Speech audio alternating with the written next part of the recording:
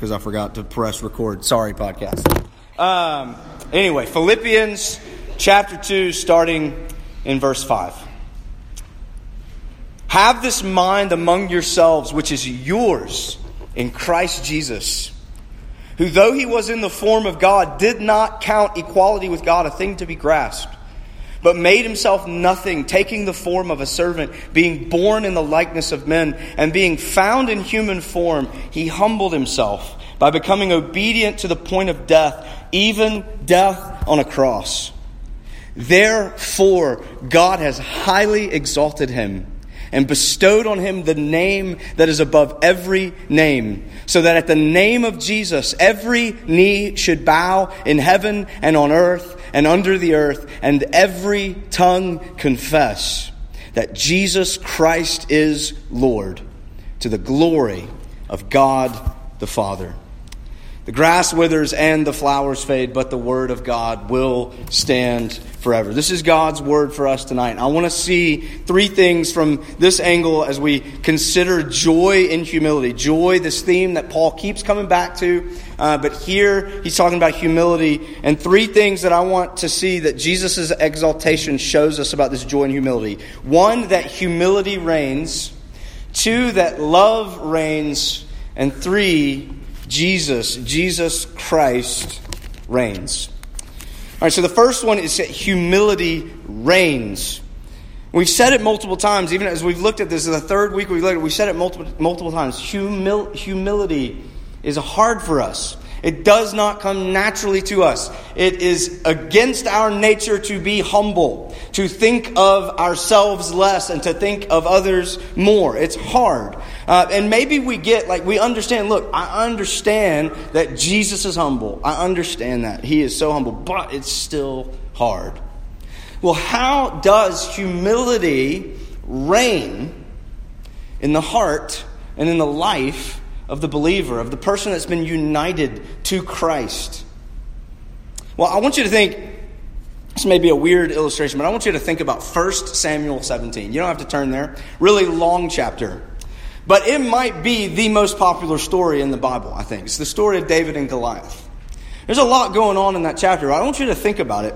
The Israelites, in 1 Samuel 17, we find the Israelites encamped opposite the Philistines, and they're encamped for battle. It's the two armies. They're there encamped, and they're facing each other, and at any moment fighting could break out, but it's not. And every single day, a warrior, freakish giant named Goliath comes out into the middle and stands in the gap and challenges the whole camp of Israel.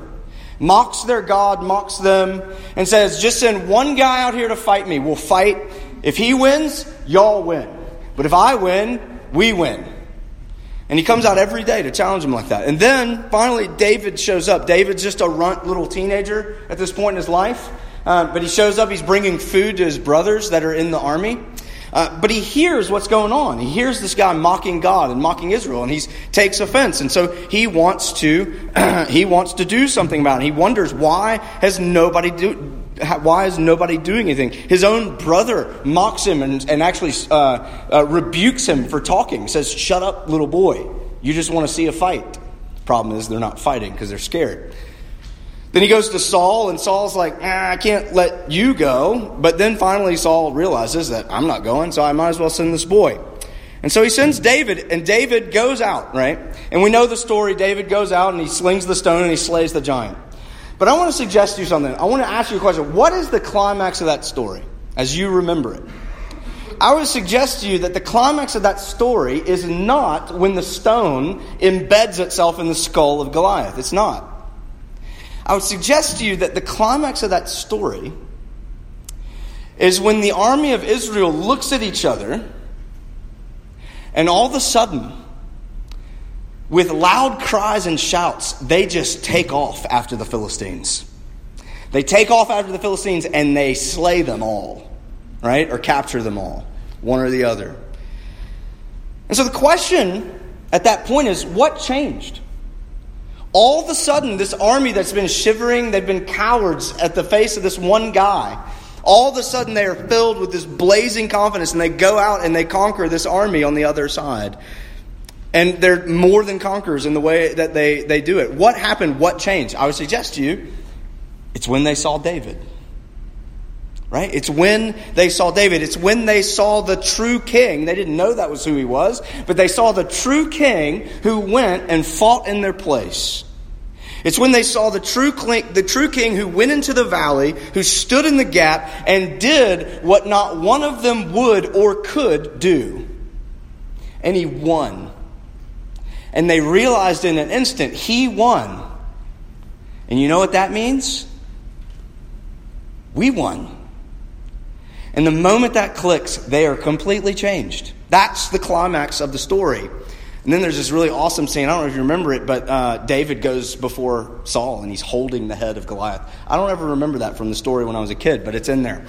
But that's not the climax either and doesn't fit my point at all. But it changed them. His victory became their victory and it changed them. This is precisely what Jesus' exaltation, the truth, the fact of history that Jesus was exalted. He was lifted and then enthroned at the right hand of God. The truth of Jesus' exaltation does this exact same thing for us. It tells us and it shows us. Not just that Jesus is some great example. It's not, hey, look how humble Jesus is. Now let's go out and try our best. No. What it shows us is that Jesus' humility accomplished something. It did something. And it will do something. It will produce something. And it's right there in verse 9. Therefore, well, what is the therefore, right? That's what good Bible classes teach. The whole previous part is how Jesus humbled himself. And because he humbled himself, he was exalted. He was exalted. Didn't count equality a thing to be grasped. He emptied himself. He humbled himself. He was obedient even unto death. Therefore, God highly exalted him because he humbled himself. And so what we're being told there is that Jesus earned something. Now follow me here. Jesus earned something. He was rewarded for what he did. God himself rewarded his son for what he did. What did he get rewarded with? He secured an eternal righteousness. He secured an eternal life. He secured an eternal glory. And we know this because God exalted him. We know this because God raised him up and then lifted him up out of the earth and seated him at his right hand in heaven. This is why Jesus came. This is why Jesus became a man. This is why Jesus did only what God wanted and what God told him to do. And because he was obedient in humility, he was exalted. But here's the question, right? All those things that he secured, he already had them from eternity. So why did he do it? It's what we've been talking about, right? To secure it, not for himself. He already had it. To secure it for himself, for us. He did it for us. He secured it for us. He secured eternal righteousness, eternal life, eternal glory for us because we never could have gotten it ourselves. And because he's been exalted, we know that it's ours. Now, are you following me here? Do you see the David illustration? Because Jesus was exalted, the things that he was rewarded with, we know that those things are ours. Well, how does that work? Jesus was the one exalted. Ephesians chapter 2, Paul says this. But God, being rich in mercy, because of the great love with which he loved us, even when we were dead in our trespasses, made us alive together with Christ. By grace you have been saved, and raised us up with him and seated us with him in heavenly places. Did you hear that? Because of what Jesus did, because of the salvation that Jesus secured us, as surely as he has been raised from death to life, we live. And as surely as he has been exalted and enthroned in the heavens, you and I, if we are in Christ, that is true of us also. Not will be one day, if you make it, true of you, of us. But you got to see what that means, how this makes humility reign in the heart of a believer, right? Because to say that you believe in that, what Paul just said, he goes on, he says, raised us up and seated us with him in heavenly places in Christ Jesus. For by grace you have been saved by through faith. And this is not your own doing. It is the gift of God, not a result of works, so that no one may boast, so that no one has anything to boast about in and of themselves. So do you see what that means? To say that you believe that gospel in that Jesus and what he did, means to say that you are admitting that you yourself cannot do it. Believing this gospel takes humility on the front end. It's part of the whole thing. That's how humility reigns. There's a guy named Mark Sayers who wrote a book called The Disappearing Church, where he kind of addresses where our culture's at this moment. And the way that he defines it, he says, we live in the culture of self. We know this. It's not hard to illustrate how we live in a culture of self, right? But he says this about believing the gospel in a culture of self. He says, to be shaped by grace in a culture of self means that the most countercultural act that one can commit is to break the culture of self's only taboo. See, culture of self, we can do whatever we want. But there's one taboo in the culture of self. And to be shaped by grace is to break that one taboo. Self-disobedience. Now, what is self-disobedience? He says to acknowledge that authority and ability does not lie with us. That we ultimately have no authority to admit that we are broken. To abandon our rule of self and to collapse into his arms of grace. The very act of believing this gospel means that humility has begun to reign in your heart. That's why Paul says, again, remember Paul in Romans 1 says, I'm not ashamed of the gospel. He wrote the whole letter to the Romans about the gospel. And it's like, well, if you're going to write a whole letter about it, why do you need to tell us that you're not ashamed of it? You wouldn't say you're not ashamed of something unless people would think that you had reason to be ashamed of it. And in the culture of self, we have plenty of reasons. Because to be shaped by grace is to break our culture's one mantra, self-disobedience. So for the one who believes this, humility reigns. I can't think of myself as more significant than others. Because if I believe this, my entire life and identity is founded on the fact that Christ didn't consider himself more significant than me, when he had every right to. Humility reigns.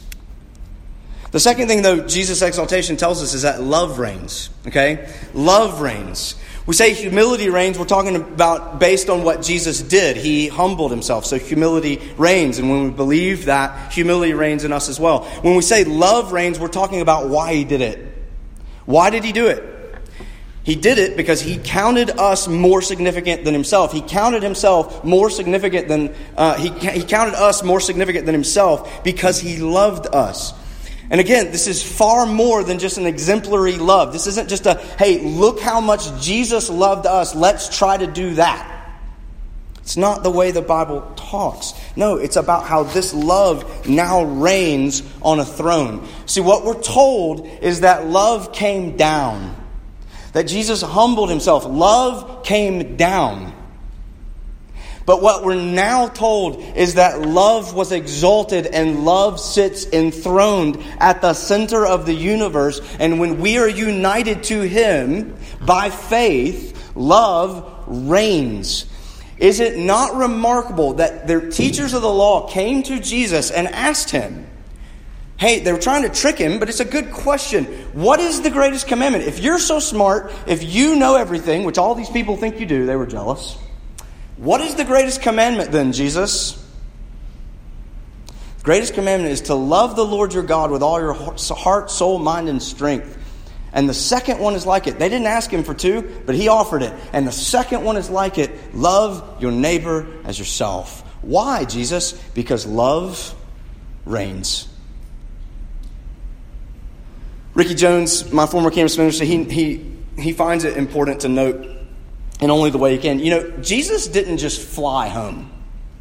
You know, you think about the ascension in Acts chapter 1. Like, Jesus didn't, after 40 days, didn't just be like, all right, guys, I'm going back to heaven. And then he, flew away. He didn't do that. I don't know if he would have done this, but... no. He was lifted up into heaven. He was lifted up. Someone else did it. God lifted him up. Now, up is it's not necessarily to say, well, that's where heaven is, right beyond the clouds. No, it's a directional, it's a symbolism, a direction. He was lifted up. He was put above everything. He was enthroned over all things. He took his rightful place as the Son of God at God's right hand. He was raised from the dead, then he was lifted up. Now, follow the flow here. Jesus came into this world and became a man. Jesus died a man. Jesus was resurrected a man. Jesus ascended as a man. Jesus was exalted and enthroned at the right hand of God the Father in heaven as a glorified man. Not a disembodied spirit. A man. Now, maybe that seems obvious to you. But why is this so important that Jesus is still a man in glory? Because it proves to us that the love that came down is exalted, is enthroned. There's at least a couple of things that we can think about. Why is it so important to think about that Jesus is still a man in glory? Well, the first one is this. It's the same, and they kind of parallel to him coming down in the first place. Firstly, we know that we can understand God. We know that we can know God. Because Jesus, our Savior, our mediator, the one who took on flesh to become like us, because he is God and now he sits at God's right hand, we know that we have access to that God, and we can know that God, and we can understand that God, and we can grow in relationship with that God. All these things. Jesus is the image of the invisible God, the radiance of his glory. Jesus, the Word that was in the beginning with God and was God. God's perfect self-expression to us. So we know that we can know him.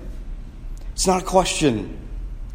It's not an if, because love reigns. This love that came down to us reigns, and we can know the one that we love. Look, I don't know a ton about philosophy. I tried to take one philosophy class in college and dropped out halfway through the first class because it hurt my head. But at least one of the things I feel like I've heard some people maybe say about philosophy. I'm instilling a lot of confidence in you right now about what I'm about to say. But one of the questions that philosophy has taken up over the centuries is, how do we know if we truly know something? The ultimate truth behind something. One example, one of my seminary professors, as he went on like a 30-minute rabbit trail and stared at a tree as he said this, is like, how do I know a tree is a tree? Again, this is why I dropped out of philosophy. How do I know what treeness is? It just sounds absurd, doesn't it? How do I know what treeness is? Is it what I can see? Is it what I observe? Is it what I feel when I touch it or when I examine it? What is treeness? Or is there a treeness that is more ultimate than the things I necessarily feel or sense about a tree? And so that's just a simple explanation. You see how you can take that to an infinite amount of things and confuse yourself and make your head hurt. But one of the agreements of philosophy over the centuries had been or has been that you can only truly know something that's below you. This kind of makes sense, right? You think about an analogy of like trying to explain something to a child. And children just, there's some things that no matter how you try to get on their level, they're just not fully going to understand what you're talking about.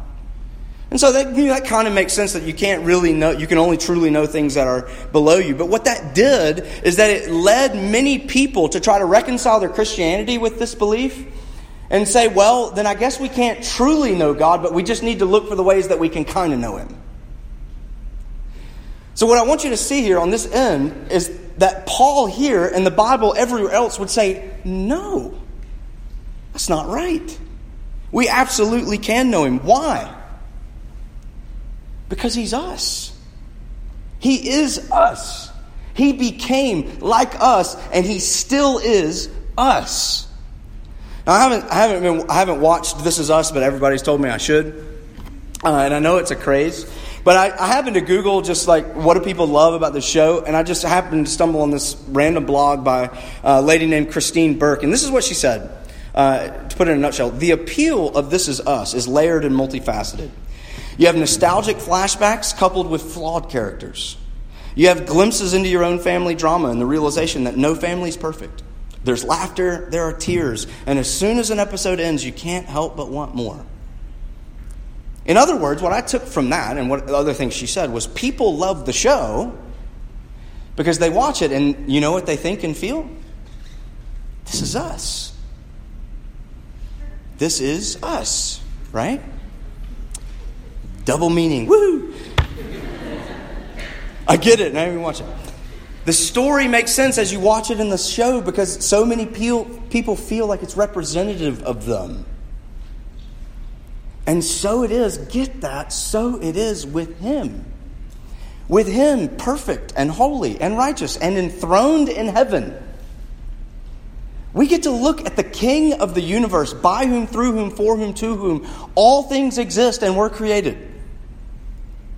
And we get to say, that's us. It doesn't make sense. I don't know how it is, but it is. It's us. And so we can know him and we can love him because he's us and he made himself us. But the second part of that is that we understand him, but the second part is that he understands us. Right? He knows us. He knows how we feel. He knows how to heal us. He knows what's wrong with us, and he knows how to do something about it. This may be a weird illustration, but it just struck me today. If you're not up on current events, a woman sat in front of a Senate committee today to lay out her allegations against a Supreme Court nominee. Now, let me ask you to please put your politics down for just a second. And there's only one thing that I really can keep going back to in the events of the story, and especially of today, whether true or false or whatever. There's one glaring fact about it. There are thousands of women today that said to themselves, hopefully to somebody else, I know exactly what she feels like. That's heartbreaking, right? I sure don't. I don't know what it feels like. This is us. We can know him, and he knows us. To every single thought, desire, experience in our life, he says, me too. He does. And he's enthroned at the center of the universe.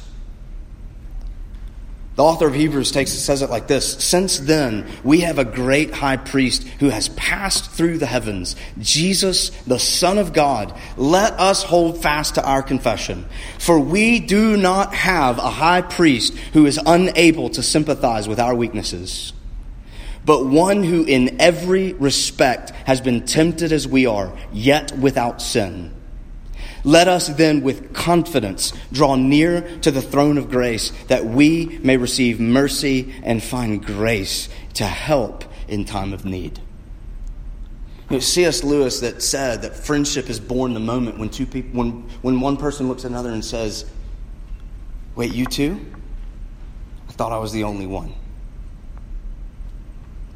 And that's so true. You think about the real friendships that you have. The real ones that you have. Is there not at least some foundation in the sense that you view them as a true friend because they get you on some level? This Jesus at every moment, at every step says, me too, because the love that came down was exalted and sits enthroned right now at the center of all things.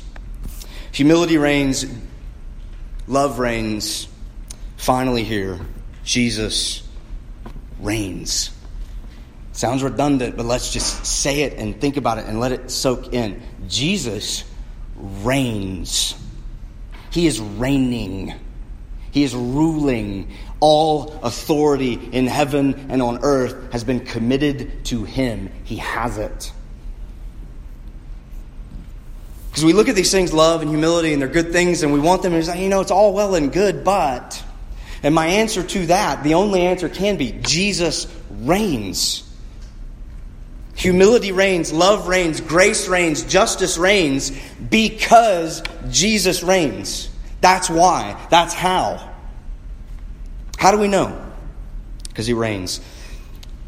So here's the question as we close. I know the Bible says that. I think I even know it's true. Why is it so hard to believe or to feel? At least a couple of things. Look at verse 9. Therefore he highly exalted him and bestowed on him the name that is above every name. The first thing that we do need to be honest about, if we have problems, if we struggle sometimes with really believing or seeing or feeling this, is because usually in our lives, functionally, we have something else that's higher. We do. That's what we usually do. We usually enthrone something else. We put something else higher on the list. You could put something you worship higher on the list. You worship success, right? You want to be successful. You want to get ahead in this world for whatever reason, maybe even noble reasons. But you will give your time, you will give your gifts, you will give your energy spent towards getting ahead. Sometimes, no matter the cost. No matter the relational cost, no matter the physical cost or the emotional cost. You worship success. Sometimes it's comfort. Sometimes what's functionally higher on my list is that I just need everything to go smoothly. I need things to be easy. I need things to be comfortable. You could put things higher on your list, not that you worship, but that you fear. Failure. Your dogged pursuit of success could be because you are so frightened of failure. And even the thought of it physically gives you anxiety. Shame could be the reason that you let yourself go. Just from time to time, right? Or why you shut yourself off from other people that really do want to get to know you. Because regardless of any of it, you feel this deep core sense of shame. And you don't want anybody to know about it. Diagnostic to know what's on our list is what makes you feel like your kingdom has been lost. You ever thought about that? What happens in life that makes you feel like you've lost the kingdom? What is it that rattles you? What is it that stresses you out? What is it that you cannot help but give your time to? What are those things that you will not miss? Nothing will get you out of those things. You will be there. What kingdom are you functionally trying to spread? I'll just be honest, this is a trivial example. But football is a great pastime. It is a terrible king. It's a tyrannical king, right? Maybe not for Bama fans. But I actually thought about this. You should have been in the Bama section like for some reason I was last year during the game while we were beating them. You would have thought Bama was the most unfortunate team that has ever existed, given what I was hearing around me. It's a great pastime. It's a terrible king. Jesus has been highly exalted. This is a present reality. And so what we're being told is to the degree that you bow to this king, there is your everlasting joy. To the degree that you bow to this king, there is your joy. To the degree that you bow to any other king, there is only paranoia. To the degree that you bow to this king and live for his kingdom, you have a glorious hope that is imperishable and undefiled waiting in heaven for you. You have an unspeakable joy. You have a peace that surpasses understanding that Paul will tell us later in Philippians. To the degree that you live for your own kingdom, you have anxiety.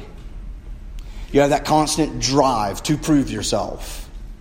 You have arrogant pride when you do well, but you have self-pity and despair when things aren't going so well.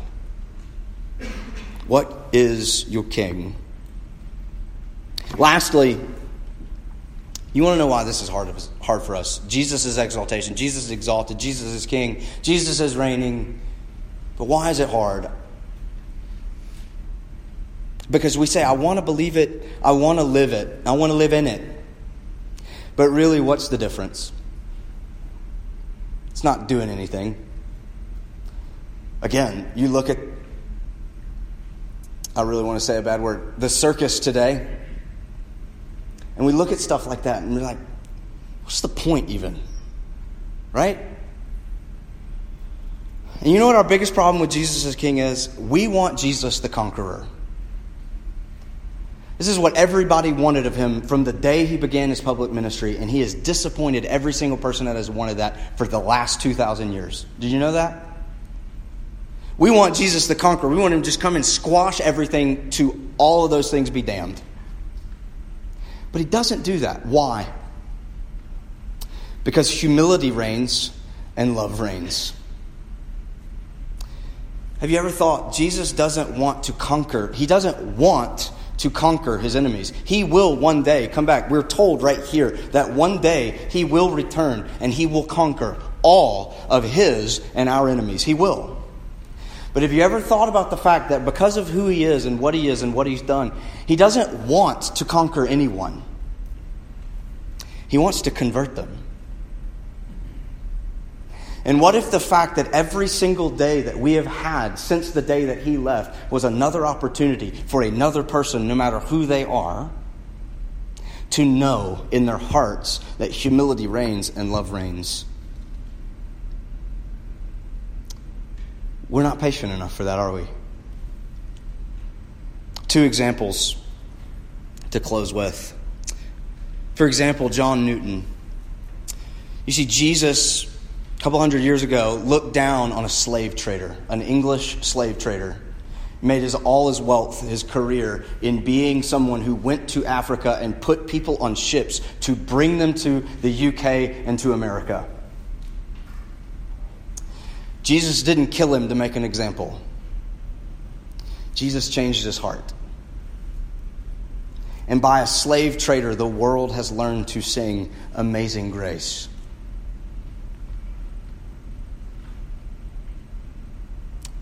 I'm continually amazed by a man named John Perkins. John Perkins is a civil rights leader. He's a black man that grew up in Jim Crow, Mississippi, still alive.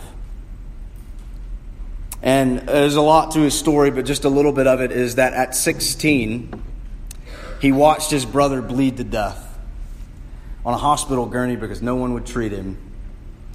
His brother was 25, had been home from World War II for 6 months, was in the black line at a movie.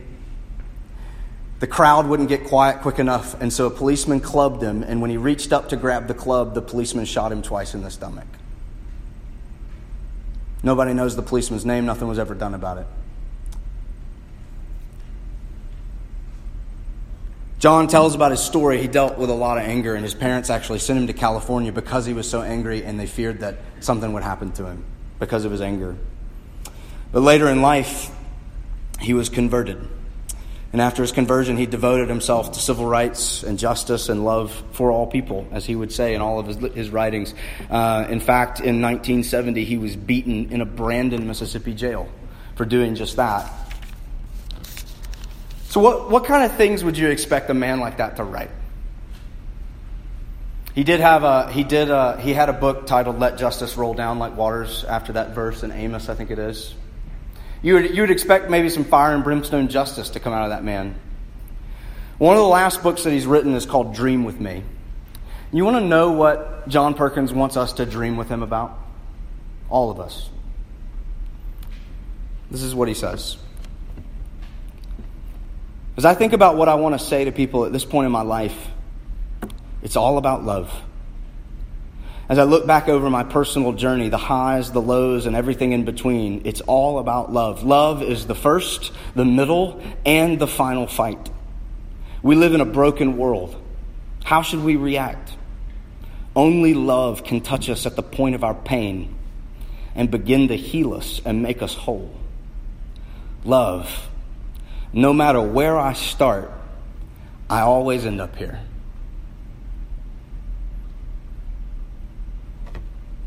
Not what I would have expected. Just knowing the story. Right? Here's the thing. What makes that more than just the sentiment of a sweet old man? Seriously. I think he would agree that it's because the one who loved us with an everlasting love brought that love down, emptied himself and humbled himself. God highly exalted him. And now he rules and reigns in the same way that he came down, in love. And so that's my invitation to unite, is just to consider, who's your king? Let's pray.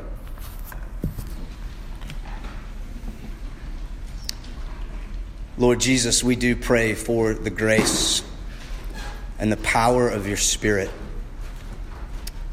to be able to bow and to confess that you are Lord and Lord of all. And Father, would this be evident in us as you told us it should be to the world, that they would know it by our love. We pray these things to your glory. Amen.